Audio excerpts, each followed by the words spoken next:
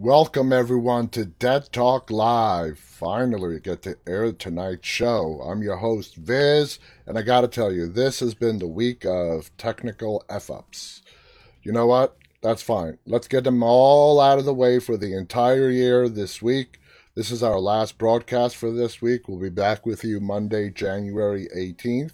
Tonight, I set everything up. I step out one last time before I come here to sit down and do the show, and it started streaming all by itself. I'm like, what the? So I had to stop it, and then I had to recreate everything. And my apologies, that's why we're starting 15 minutes late tonight. When was it? 3 days ago? Facebook. This was Facebook's issue. Did not display the stream. They fixed that within a day. Now it's back up. And yesterday, Instagram would not stream. And that's back up and working again. So, my apology, guys. I see that everybody's finding the newly recreated stream as opposed to the one where you guys logged into and saw nothing. Thank you so much for joining me tonight. If you are joining us for the first time, please go ahead and check out our website at deadtalklive.com. You can get all the information about our show. Also, please visit us on any of our 5 streaming platforms, which you are on at least one of them right now. They are YouTube, Instagram, Facebook, Twitch, and Twitter. You can find us on all of them just by searching for the name Dead Talk Live.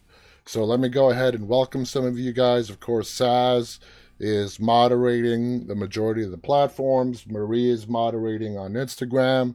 We also have moderators Khaleesi with us. So let's welcome Philip, Sammy, Aching, who are with us on Facebook. Ruben is with us on YouTube. Our regular Lindsay Sparks from Canada is with us on Facebook as well. Colette from the UK is joining us. So welcome to all you guys, wherever you are in the world. Good evening, good morning. Thank you for being here with us tonight. Hope you could spend the next hour as we discuss all different horror topics. And let's just go ahead and dive right into it since we're starting late today as it is. And there's been a lot of news today.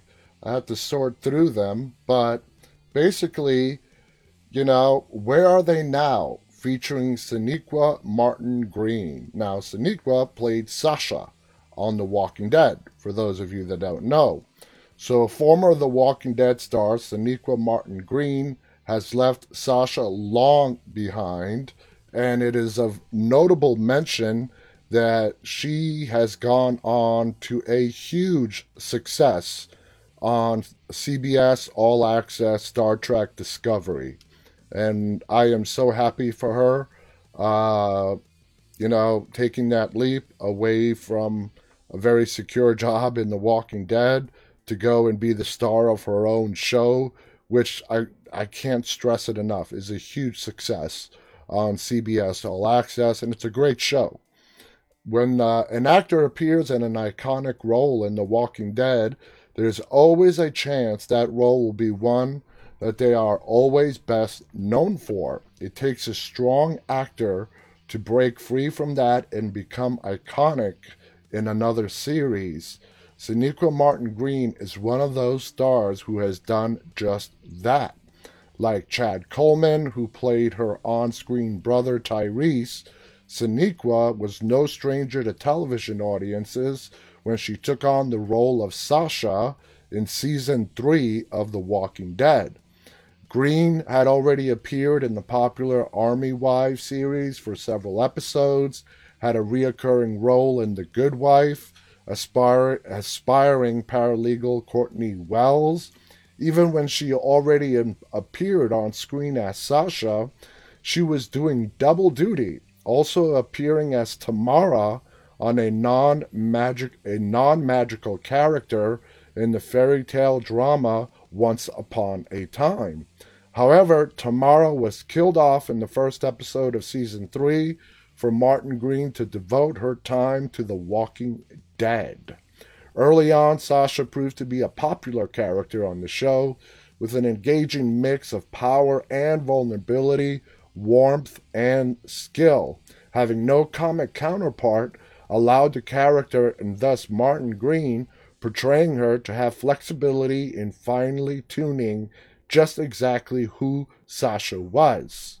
And we all fell in love with Sasha, and you gotta admit, out of all the characters who have made big sacrifices, Sasha by far on The Walking Dead made the biggest sacrifice. She sacrificed her own life so Negan would not be able to use her as a pawn against her friends. And she popped out of that coffin as a zombie, scared the shit out of Negan. And how can we forget that classic scene? From her early brief romance with optimistic Bob to her depression and lack of direction following her second boyfriend, Abe's death, Martin Green infused Sasha with a depth of humanity and finesse that showcased her talent level. And we all have to admit, the big pivot moment in Sasha's character on The Walking Dead, without any question, it's not losing Bob, it's losing Abraham was big, but it's the death of her brother, Tyrese. That is what really made her heart cold. But I loved how she was able to still open up and fall in love again and, get together with Abraham. The way Abraham left Rosita, that's a whole other topic right there. We've discussed that to death. Working through her first real-life pregnancy while filming Season 5 in the Georgia heat, Martin Green also showed her endurance and adaptability. She returned to film Season 6 just a few short months after the birth of her son, Kenrick Justin. In the final episode of Season 7, Sasha, having been captured by Negan, decides to take fate into her own hands and swallows a suicide pill given to her by Eugene, turning her from a bargaining chip to a walker weapon against Negan. She was really hoping that when Negan popped open that coffin, she'd be the one to take him out as a walker. But he dodged that bullet.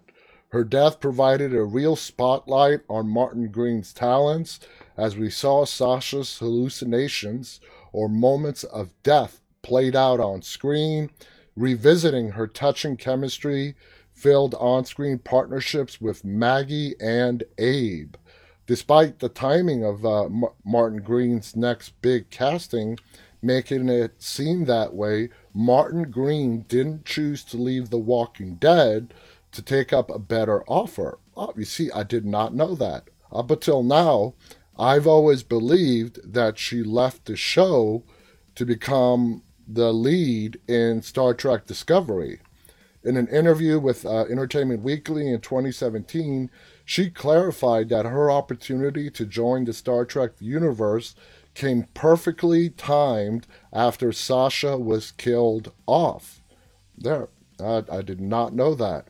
In December 2016, it was announced that Martin Green had landed the much sought-after lead in the new Star Trek series Discovery, playing Michael Burnham.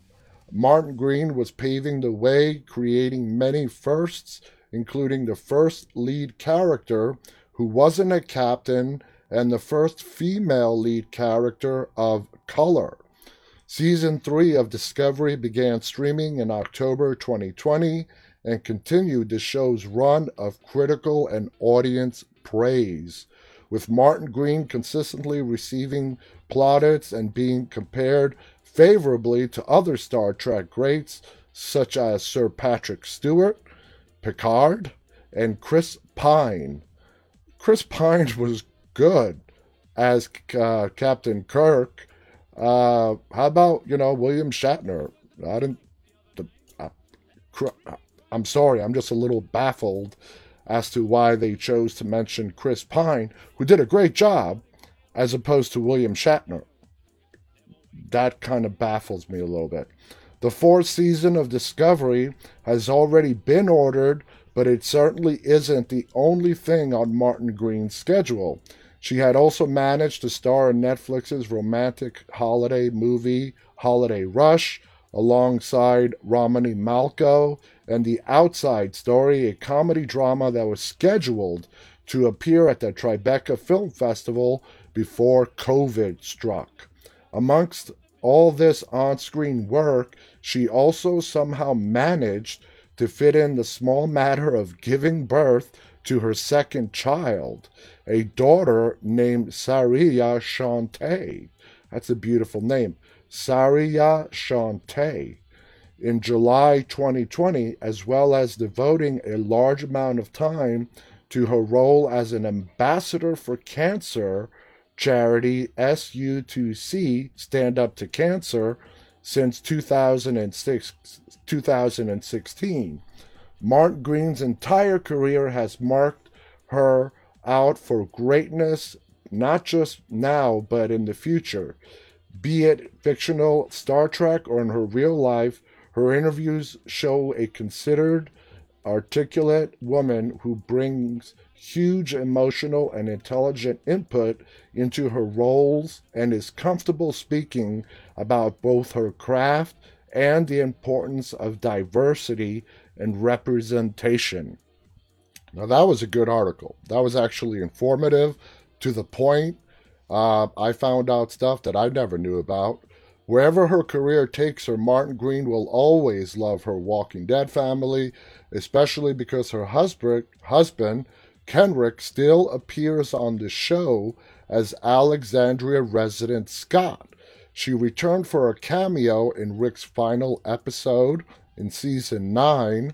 Next, she will be starring alongside fellow Walking Dead alums Stephen Yeun and Khary Payton as a voice in Robert Kirkman's animated series Invincible, thus ensuring that though Martin Green has moved on, her impact on the Walking Dead universe remains. And damn, you want to talk about a busy schedule? How in the world does she handle all that? Giving birth twice, appearing in multiple TV shows simultaneously. That's a lot of stuff to juggle. That's a lot of stuff. And wow, want to welcome Pablo, Crystal, Charles, Hamdi, who have just joined us on Instagram. Welcome, guys. Singer Chick writes, wow, did not know that either.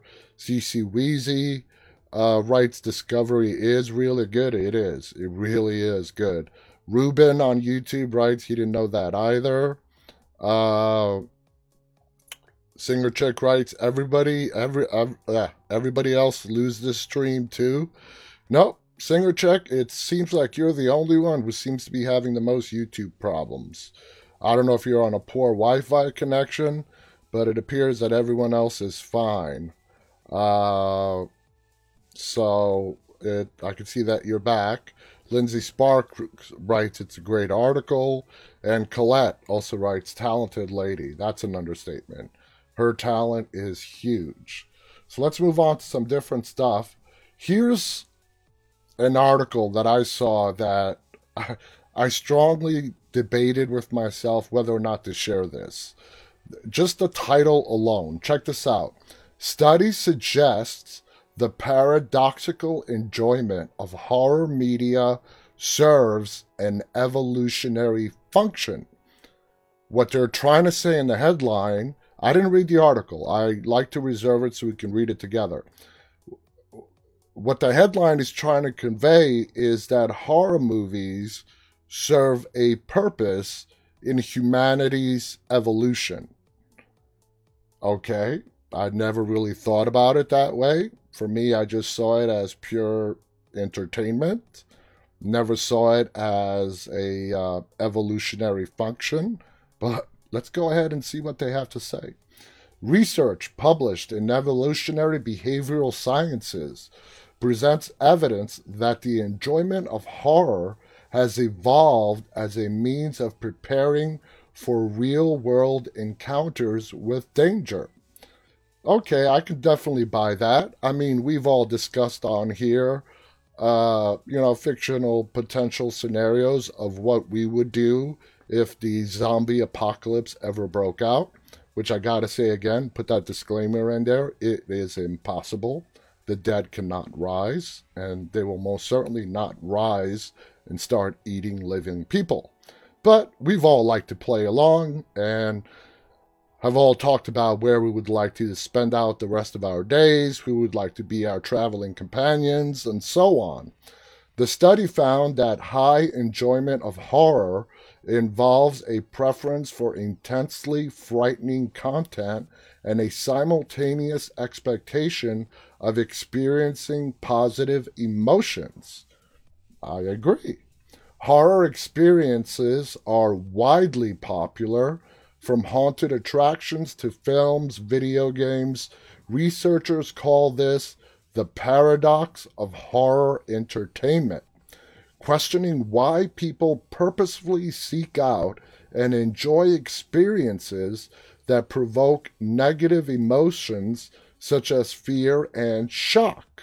Now, in the past, before 2020, it would be because we wanted a break from boring reality. Well, over the last year, reality has become a lot scarier than the majority of the stuff that we see on the screen. So take that for what you will. That's my opinion.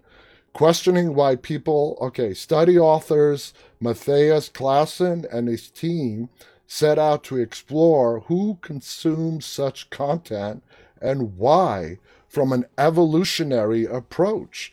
My professional interest in scary entertainment stems from personal fascination, said Clausen, an associate professor at Aarhus University and director of the Recreational Fear Lab. There's a recreational fear lab. Shouldn't surprise me. I've been long interested in the paradoxical appeal of horror, and this particular study was an attempt to get a better understanding of the personality profile of a horror fan. Is it a particular kind of person who is drawn to scary stories? And without reading any further, we will, but I have seen no commonality amongst horror fans. I have met horror fans, been talking to horror fans all my life, men, women, nationality, background. There is no common denominator that I have ever found that says this kind of person will not be attracted to horror movies while this person would be. Okay? For example, I'm going to call out our moderator, Marie. Marie's a big chicken shit when it comes to horror movies. And when we did an episode where I brought on our team members, she went on to explain, and this is the weird part about her, that if it was in real life and she had to amputate a limb, she would have no problem doing it. But watching it on screen is too much for her. That still has me scratching my head. You guys can figure that one out. I don't know. I can't figure it out. I've been long interested in the paradoxical appeal of horror, and this particular study was an attempt to get a better understanding. A sample of 1,187 adults were recruited for an online survey. The respondents answered a multitude of questions concerning their consumption of horror media, including their content preferences, how easily scared they are by such content, and how often they consume it. They also completed measures of sensation seeking and the Big Five personality traits. Wow. The participants had been invited to complete the survey whether they enjoyed horror media or not, and the analysis revealed that consumption of horror media was widespread. I could have told you that. Around 81% of respondents said they consumed horror media several times a year or more. The enjoyment of horror media was also high, with 55% indicating that they enjoy the genre. Moreover, the researchers found that people seem to anticipate and embrace the fear aspect of horror experiences. Those who reported higher paranormal beliefs also reported greater fear of supernatural content and greater enjoyment of it. And I fall exactly into that category. Okay? That's the category I fall into. I, of course, will enjoy a good slasher flick, any other kind of horror. Of course, I love zombies and The Walking Dead. But if I want to sit down and actually truly watch something that is going to scare me, paranormal movies are what do it for me. Zombies don't scare me. They don't. They never have. I have a lot of good friends that are petrified by zombie movies. They watch them because it petrifies them. For me, when I'm sitting down and I have some free time, which I don't seem to have much of lately, and I'm looking to watch a movie, of course, I will go straight into the horror section, and I will particularly seek out paranormal movies. I won't go for the slasher flicks. I won't go for the zombie flicks or any other kind of horror subgenre. I am looking for the paranormal flicks. And that's how I've been able to find some really big hidden gems that I've never even heard of before, suggesting that people pursue and enjoy horror media that is more plausible to them and thus more fear-provoking. Exactly. If you actually believe it is possible, that is going to make that enjoyment of what you're watching even greater. For me, it's paranormal. There are a lot of people out there who believe zombies can really happen. I'm not one of those people, but there are people out there who think it's possible. And that's why the zombie genre scares them. I'm a big Walking Dead fan, not because of the zombies. I love the show for the human on human character interaction. The zombies are just a backdrop to a story that could have had anything be the reason why the apocalypse happened. In line, previous research, Sensation Seeking strongly predicted how much people enjoyed horror, how often they consumed it, and their preference for high-intensity horror. As Clausen and colleagues observe, it appeared that the negative emotion of fear was being compensated for by the positive emotions also elicited by the horror experience. The results show those who enjoyed horror more expected to experience more joy, trust, anticipation, and surprise from the content. They also scored higher in the Big Five trait of intellect/imagination, which tends to describe people who are intelligent and creative. I never knew that classification existed. This suggests that those who seek horror experiences are looking for imaginative stimulation. The authors say their findings point to horror as a type of benign masochism. Wow, benign masochism, through which people seek and great pleasure from experiencing frightening scenarios in a safe, imaginative way, whether that be, safely tucked away in your living room or wherever you watch TV or in a movie theater. Individuals who desire intellectual stimulation in particular find horror use gratifying, the researchers say. Such mediated experience with threat scenarios opens up a vast simulatory space for emotional and cognitive play, for behavior regulation and norm exploration, and for building and displaying mastery. Wow. One of the most interesting findings here is that frightening entertainment is not a niche phenomenon. We find that the majority of people say they tend to enjoy horror movies, scary books, and so on. Moreover, people have different reasons for seeking out such entertainment. Some are in it for arousal. We're not going to get into that. Some for social bonding, and so on. Our results also support a hypothesis that frightening entertainment provides threat simulations for people. We seem to be hardwired to find pleasure in playing with fear. Horror allows us to do that, and there is nothing pathological or weird about finding pleasure in slasher movies, Stephen King novels, and survival horror video games.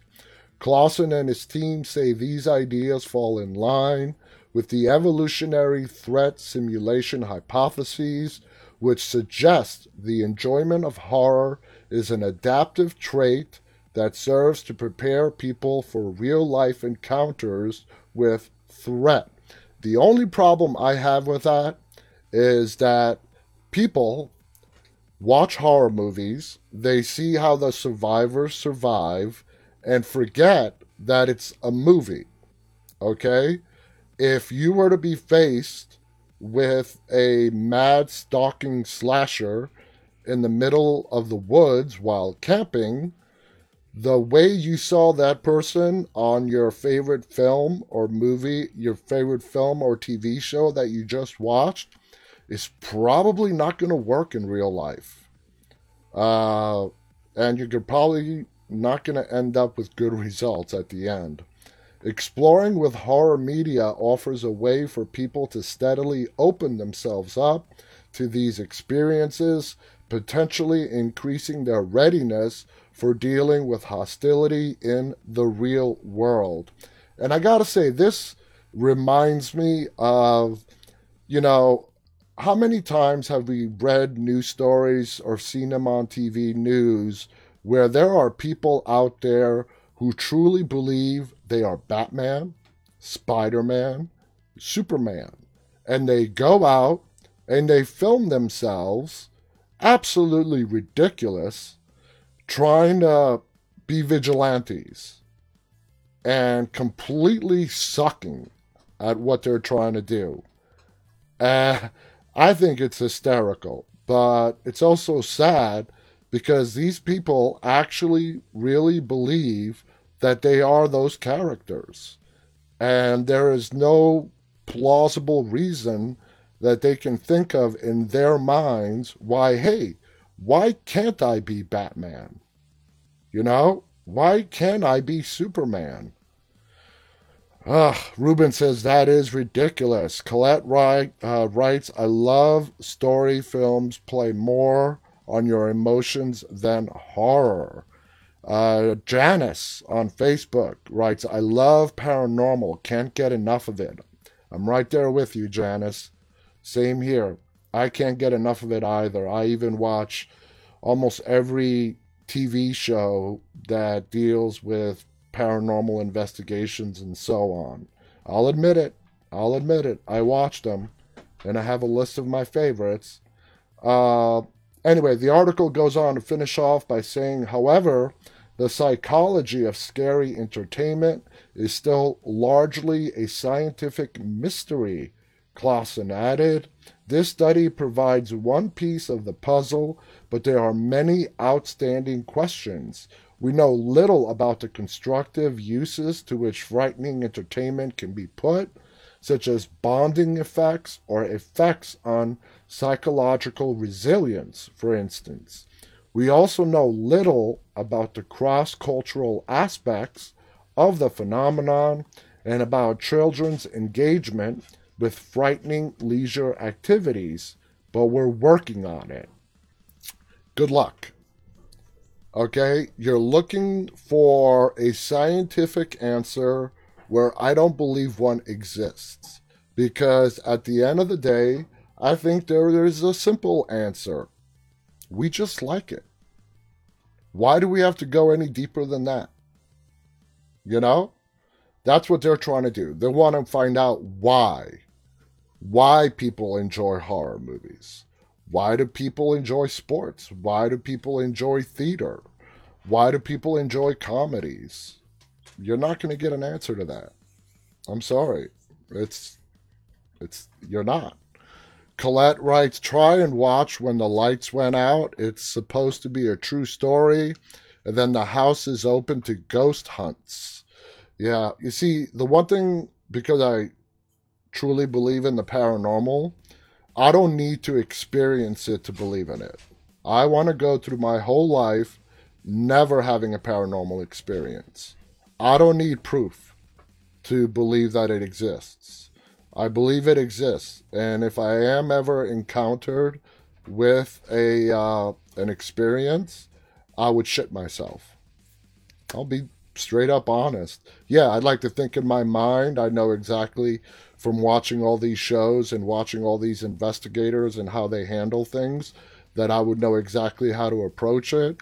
But at the end of the day, I know that if I'm ever faced with a real situation and I do have a paranormal experience, yeah, I'm going to go running.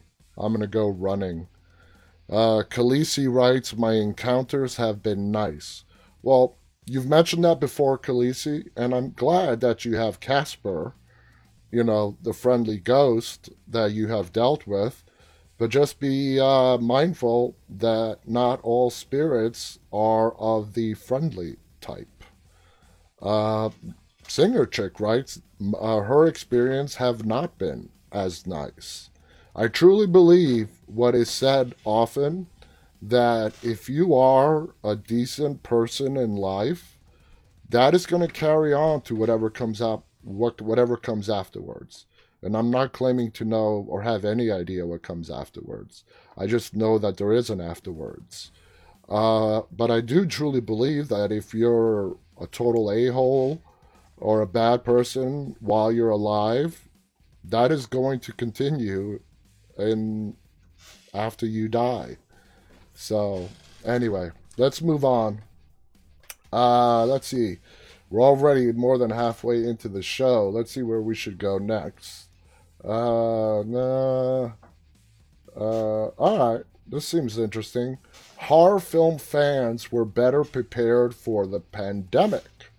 A love of apocalyptic horror films may have actually helped people mentally prepare for the COVID-19 pandemic. At least that's according to research published this month in the Journal of Personality and Individual Differences. Oh my God. What is it with these scientific articles? Is everybody studying this now?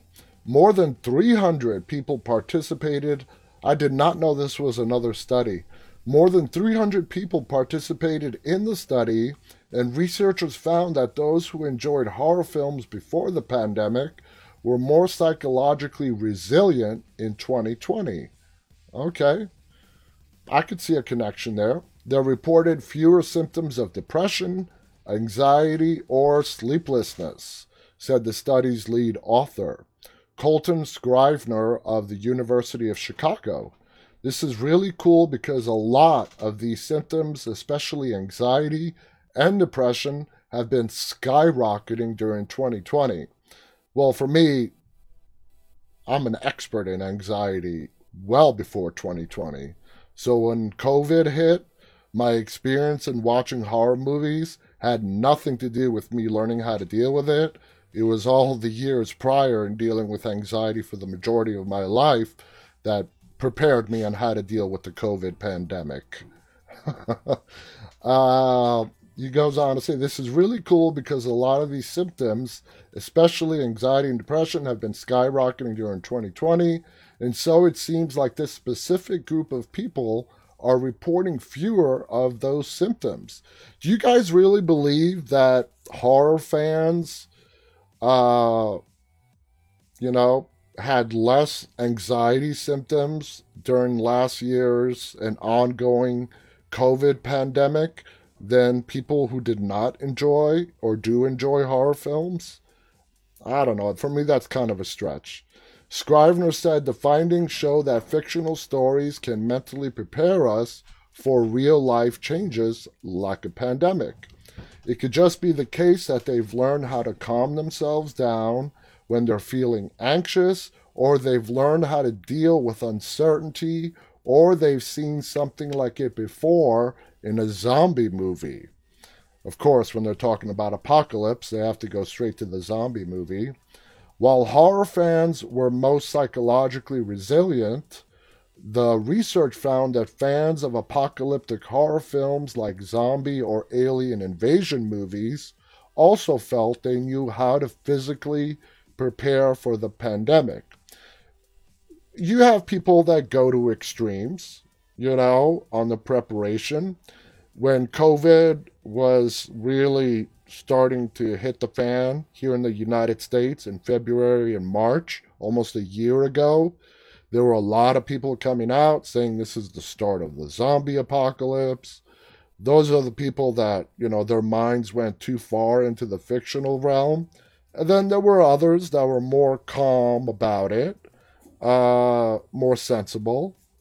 Anyway, they would say things like they knew what to buy in preparation for the pandemic. Never in my wildest dreams did I ever think the one thing that all stores would run out of during a pandemic would be toilet paper. If anybody would have guessed that, kudos to you. Okay? Canned food, water, rational stuff. But no, toilet paper. It took months and months for toilet paper to be available again in any kind of store. Convenience stores, grocery stores, Walmart, Costco, anywhere. You couldn't find it. In my preparation, I don't know if horror prepared me for this, when the pandemic hit and we were finding out that there was no toilet paper to be found anywhere. This is a personal story. Here in the house, we had enough toilet paper to last us another 4 weeks. But I'm like, you know what? I'm not going to wait till we're down to the last 2 rolls and then go scouring 3 different states trying to find toilet paper. So I made what I thought was a brilliant decision. And I'm like, you know what? I'm going to go on Amazon and order some toilet paper. So I ordered a box of 96 rolls of toilet paper. It was the only ones I could find on Amazon for $150. That's right, $150. It took several weeks for it to arrive. And when it arrived, I opened the box up, and you know what it looked like? For those of you that have ever spent the night in a hotel, it looks like a hotel employee took a box of hotel toilet paper, stole it, and sold it on Amazon for a huge profit. You know how Amazon tells you how many of this product have been sold? It made me feel better that I wasn't the only idiot that actually bought this thing, that there were hundreds of people that have purchased this prior. But yeah, that was my preparation. We still had 4 weeks worth of toilet paper left, but I went out and I spent $150, and that toilet paper lasted us a good 6 months. So, yeah, I overpaid for toilet paper, but our asses were clean. And apparently that's what's important to people if a pandemic or if the apocalypse ever hits. Not food, not water. They want to make damn sure that everyone's ass is clean. Okay? That's the important thing. That's the big lesson that we should have all have learned from this ongoing COVID pandemic. Anyway, back to the article. The study also looked at people with a morbid curiosity or those who are curious about dangerous or bad things, ranging from serial killers to ghosts to violence. They found that these people responded to the pandemic with a positive resilience. They didn't just experience fewer bad symptoms of anxiety and depression, they were able to find ways to enjoy their life during the pandemic, more so than people who were not as morbidly curious. So they were able to find things that they enjoy doing. They were able to have a sense of meaning during that time. While Scrivener didn't specifically look at the differences between those who like horror movies and TV shows, he said it's reasonable to assume that fans of long-running shows like The Walking Dead were even more prepared.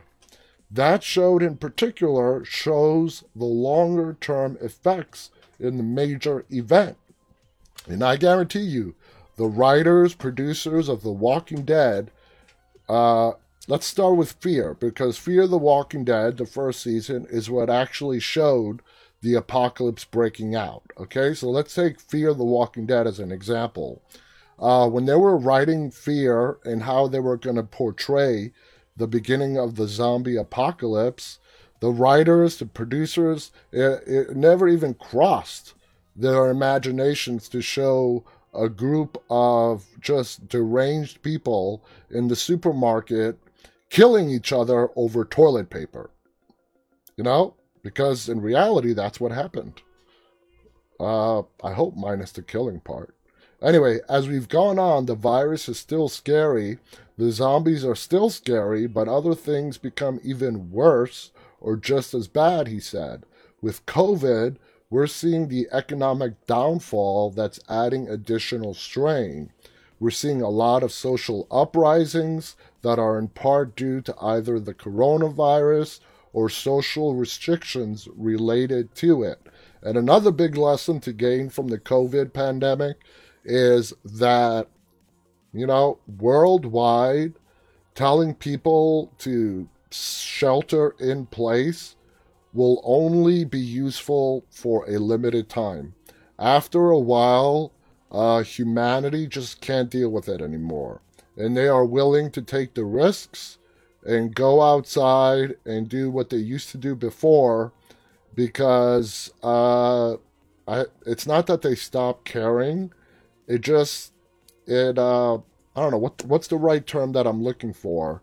We become hardened to it, okay? And the consequences of us possibly getting sick are not in the forefronts of our mind.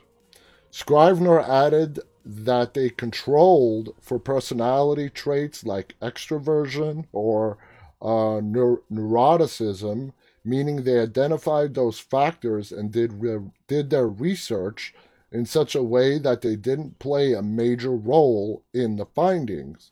However, Scrivener says that if horror isn't your thing, he doesn't recommend forcing yourself to go binge watch now. It may not have immediate effects and could also introduce more anxiety in some people. My wife doesn't like horror. I know a lot of people who don't like horror.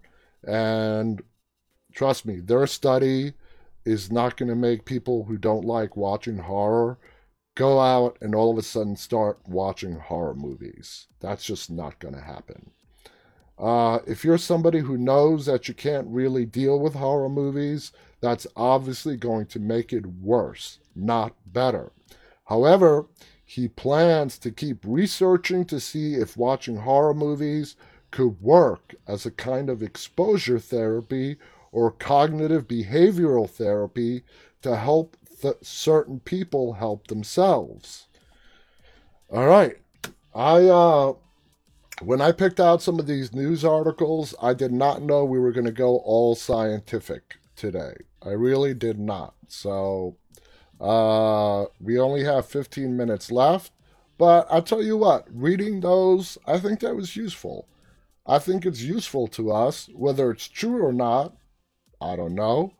The first article was a little way too scientific. The second one made a lot of assumptions, but, you know, I'm proud to have shared that information with you guys. Lisa writes on Facebook, there was a lot of price gouging. Oh, yeah, especially on Amazon.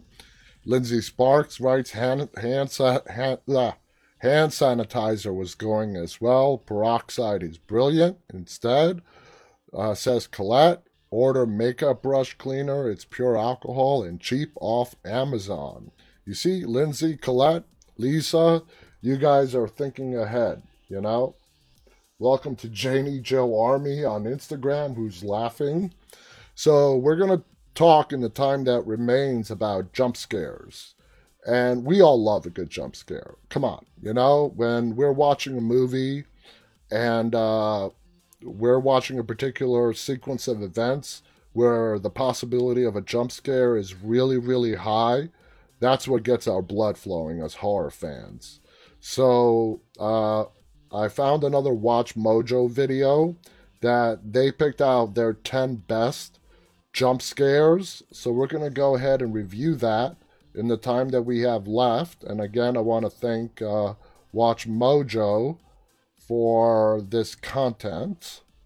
So let me go ahead and bring it up and let's watch. These jump scares are so inventive, we're almost more amazed than scared. Almost. Welcome to Watch Mojo, and today we'll be counting down our picks for the top 10 most creative jump scares. Jaws? There was no jump scares in Jaws. For this list, we'll be looking at horror movie jump scares that go beyond the normal routine of something jumping out and going boo, by cleverly subverting our expectations or using the craft of filmmaking in interesting and inventive ways. After all, jump scares don't have to be cheap.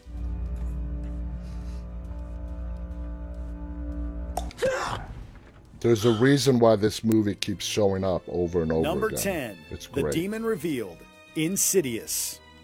Often jump scares centered on a monster or baddie will involve them suddenly entering the shot, arriving with a start to menace the other characters.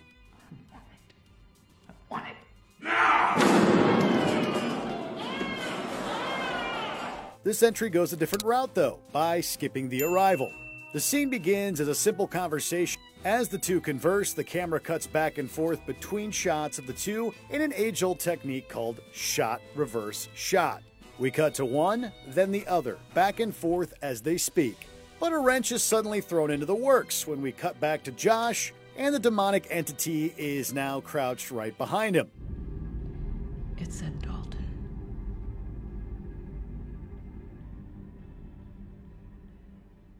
I can still hear that voice. Wow. Yeah, that was a jump scare. What?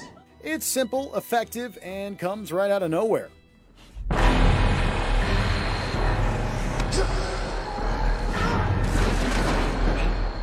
Number 9. From the Doorway, The Texas Chainsaw Massacre 2.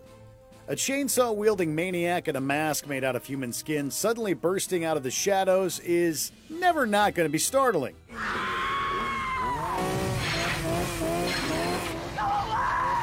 Thus, that callback to Leatherface's debut in the original Texas Chainsaw really ups the ante.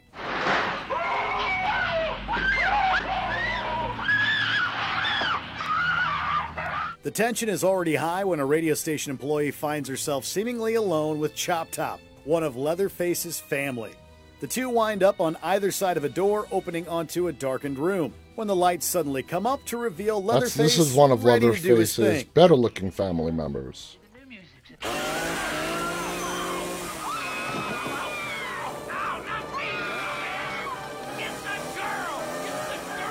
It's the framing that makes this one special, with the villain suddenly appearing without so much as a cut or camera movement. Number 8. The Hallway. Shock. This movie from horror legend Mario Bava follows a woman who becomes convinced that the ghost of her abusive husband is haunting her and their son. Mama. Never saw this. Kill you. Marco. In one sequence, the son runs down a hallway to embrace his mother, only to suddenly transform into his departed father. Mama.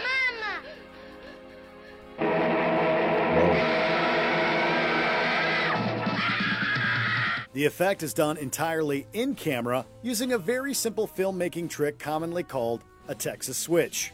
The technique involves one performer briefly leaving the sight of the audience, only for another to pop up in their place.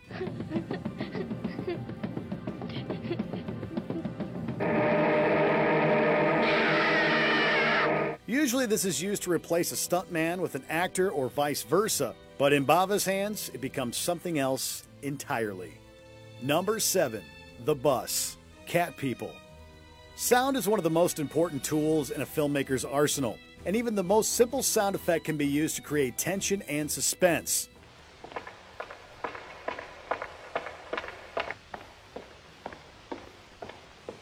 Take this scene from a true horror classic in which a woman is stalked on a deserted street. The sound of clacking footfalls seem to follow her, but then suddenly stops.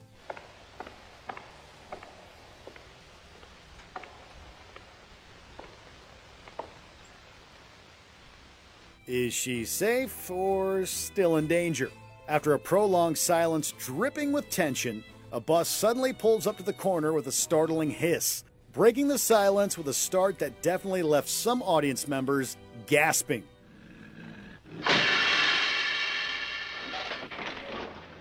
This is also one of, if the not 50s the version first of a jump scare in cinema history.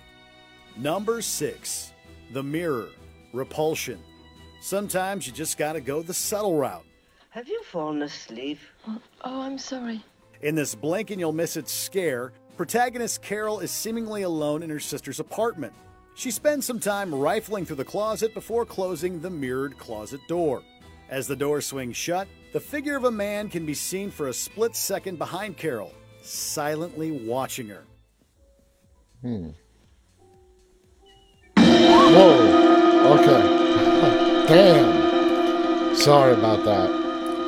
It goes by so quickly that unless you can rewind the movie, you might doubt that you even saw it. Damn, you guys for were a not sudden supposed to music see cue. me jump. This is another entry that proves that sometimes the simplest techniques and visuals can be the most effective. Oh, God.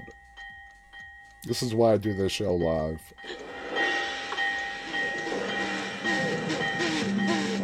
Yeah, they got me. They got me.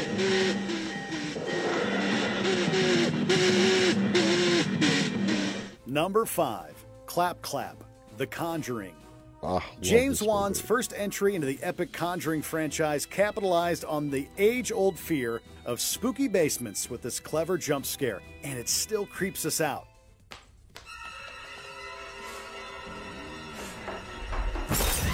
I love After this investigating noises down in the basement of her new home, Carolyn becomes trapped down there. A voice asks if she wants to play hide and clap, a game Bly her Manor children was play. awesome. Before poor Carolyn On can Netflix. answer, a pair of hands emerge from the darkness next to her head to deliver the scariest claps in movie history. Want to play hide and clap? That was scary. As if a demonic presence suddenly appearing on top of a wardrobe wasn't bad enough. Number 4. Out of the Cabinet, Candyman. The title character of this horror classic has a tendency towards appearing behind people looking into mirrors, a pattern the film then brilliantly subverts with this incredible moment. No one ever got past 4. Well aware that closing her bathroom cupboard may lead to a terrifying encounter, Helen takes a look behind her to make sure the coast is clear first. Everything looks Smart. normal, but before she can turn back to close the mirrored cupboard, danger comes her way. This is a perfect example of a jump scare that plays on the expectations of the audience, seemingly setting up a scare that will play out in one way before flipping the script and taking a different and unexpected angle instead. Number 3. The Tall Man. It That was follows. Xander Berkeley, Gregory Problem from with The a lot Walking of the Dead, by bad the kind way. of jump scares comes down to presentation. There was an old woman at school today. She was staring at me. It was like she was following me. A jump scare on its own can be really good, but when you add too many extra elements like a sudden loud sound effect or a musical note or a jarring camera movement, it can feel cheesy and overdone. That's why simple scares like this one work so well. I need water. Oh my God, I need water. Okay, I'll get you some. No, stay here. In this scene from the breakout horror hit, the sinister force following a young girl emerges from a dark room behind her friend in the form of a tall man. There's no music, no sound effect, just the sudden jarring image of the terrifying figure approaching. See? Everything's okay.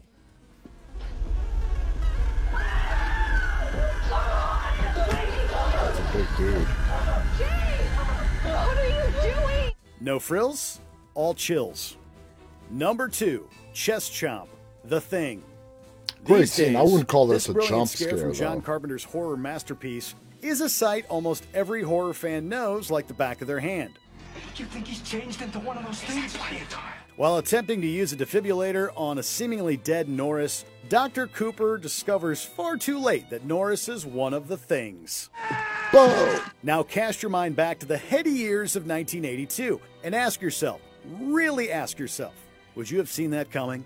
The effect is so well executed and so jarring in its sudden violence that we cannot imagine a first-time viewer. It really makes not you leaping out of their appreciate seat. that the special effects that went into this movie and the year that it was Before we unveil our 1982. top pick, Everything here was are a done few by honorable hand. mentions that might make you jump out of your seat. See what I tried to do there? Sudden Frisbee, Us, for a scare on the beach. Jesus, watch it. Back from the Grave, Carrie, for one last fright. There are a lot of honorable mentions that they can go through. But there you guys have it. I can't believe I actually jumped. You guys caught me jumping on a jump scare scene. So, damn, that's caught on film forever. Anyway, guys, scheduling reminder. I will not be on the air tomorrow or Saturday. Tomorrow is my wedding anniversary. I'll be back on the air again Monday, January 18th. I want everyone here to have a good weekend. Have a safe night. Have a good day if it's morning. Singer Chick writes, you'd be fun to watch a scary movie with. I told you about the story with Barbara Crampton the other night when we were watching Host, when my brother was down here and I screamed like a 5-year-old on a movie that I had already watched, and I knew what was coming. I yelled so loudly, it scared the crap out of me. Anyway, guys, be safe. Visit us on deadtalklive.com. Visit our brand new news site, deadtalknews.com.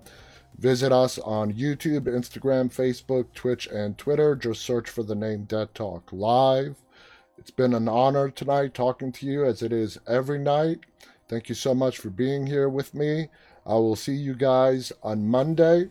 Be safe over the next 4 days. And until Monday, remember, stay walking. Good night.